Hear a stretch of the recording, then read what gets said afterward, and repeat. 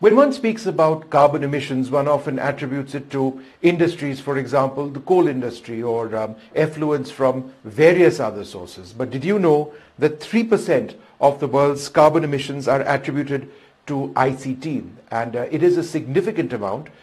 Joining us to talk a little bit about that, but also about the India story here in Davos, which is always a topic of conversation. Romal Shetty, CEO of Deloitte South Asia. Thanks very much, Romal, for being with us. We'll get to carbon emissions in a moment. You've been over here now for several years. You've seen the India story develop. India is an outlier in terms of global growth. How do you see that on the India promenade, as it's now called, in Davos? I mean, it's always a proud moment when you walk around here and you see so much of India. I think both from the private sector, corporate India, as well as from the government and the state government. So I think there is an increased presence. But Vishnu, what is something that is very interesting is when we talk to Indian CEOs and we talk to India Inc., the growth that they're talking is not about, hey, 20% growth, 10% growth. They're actually saying we'll double, we'll triple in 5 years' time, or even grow 5x. They're constantly looking for growth and scaling. And, this is the time to sort of scale up to the next level. And we see so many of the corporates that are actually talking about that. Vis-a-vis rest of the world, you don't hear those comments. It's more about sort of really sustaining and, sort of doing on a much slower path. So, the optimism is fantastic, and Davos, clearly, I think India's presence is tremendous. Yeah. When we talk about India's services sector and the services export sector, it's at what, $400 billion presently. If that scales up, which it is bound to do, AI, which is very much the buzzword over here in Davos this year, would be a significant percentage of that. How do you see that going? Yeah. So one, as a services sector, which of course, software is the biggest part of services, but there is accounting, there is professional services, there's a lot of other engineering services and others that are being provided in India with the captives and others. We believe that has a potential to go from 400 billion to a 1 trillion, in the next 6 years. So by 2030, there is a potential to be a 1 trillion services economy. And we estimate that 40% of that will actually come because of generative AI and AI. Right. So I think clearly services is a big, massive sector for us. And we've already overtaken Saudi Arabia from oil exports.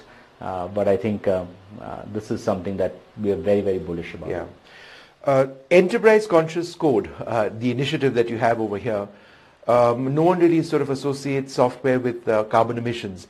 But how is that actually the case? Yeah.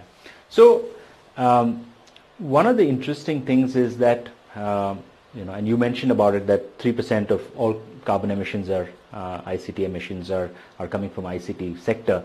We believe with Gen AI and other things, and with millions of codes written virtually every day, that would actually go up to 14%. But to just give an India context, is that if you take some of our popular websites, and if a user traverses all parts of the website, it's equivalent, I'm talking about large websites, it's equivalent to driving 10 kilometers or using petrol every day. Right. And this is one user. Right. We have 30 million to 50 million users on some of these websites. So the second part is, because we're looking at digital, this includes not just your web interfaces, but your phones, your TV sets, every medium through which you're actually communicating. And we felt as a firm, I think it's important that we start recognizing this now. Yeah. And then, therefore, we created this Enterprise Conscious Code initiative, where the idea is that we've built a tool which can run on any website and tell how energy efficient you are or energy inefficient you are. Yes. I mean, the viewers will be interested to know that a blue line actually takes up more energy than a red and a green line as well. So we've gone into that level of detail to understand. The second bit we also found, Vishnu, was that a lot of these web pages and websites are sometimes written on old technologies, legacy architecture, which also makes it very energy inefficient. File sizes, for example, right? A simple video file could be 400 MB, which actually could be compressed to, we built compression techniques to make it to 400 KB. Yeah. So you really are doing this. The second part is really about accessibility. What we also found is that, for example, if you're colorblind, which 4% of the world's population is colorblind, and if you have an astigmatism, which is in India, in the tested population, nearly 30% of the population is astigmatic, you're in some sense not being inclusive. Right? So this initiative was really about three things. People, to be inclusive, the planet, so as to ensure that the way code is written, so the Enterprise Code Initiative also tells that how to write a code, how to govern the code as well. Because another interesting data point is 60% of a code, this is, I mean, of course, it's a sample, but 60% of code written is never used. So it's only 40% of the code written. But because you're writing that kind of code, it consumes energy, it consumes time, it consumes space. Right? Similarly with the file sizes. So really about making it more efficient, which is really also from a green perspective. But at the end of it, all of this also contributes to the bottom line. So people, planet and profit, all the three aspects we're covering. It's fascinating when you're talking about compression technology, and what is proprietary for Deloitte is you are able to cut down file sizes while retaining quality. That's the holy grail, as it were, isn't it? But you've managed to do that. Yes. And Vishnu, what we've also said is you have to balance between customer experience, because that's very important, and the same time. So not everything needs to be high definition, right? But if you balance it, you realize the amount of energy that saved that can happen. And I think that is a conscious effort. Even, for example, when you make colors, which colorblind people can associate. Again, it has a thing on experience. But as long as you make a conscious effort, even 1% reduction, significant. A final question, you were talking of the people front, as it were, software with a conscious intent. But another key part of this is the use of metrics. The use of metrics defined by specific tools which help companies achieve a particular goal, in this case towards reducing the amount of their carbon footprint.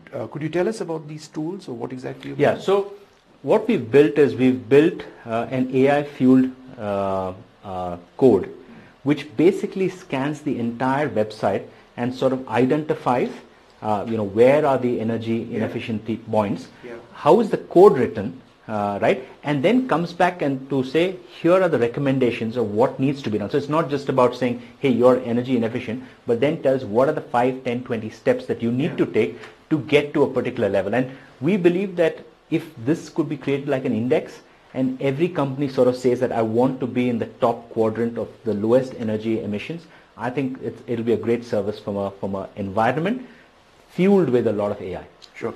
Final question.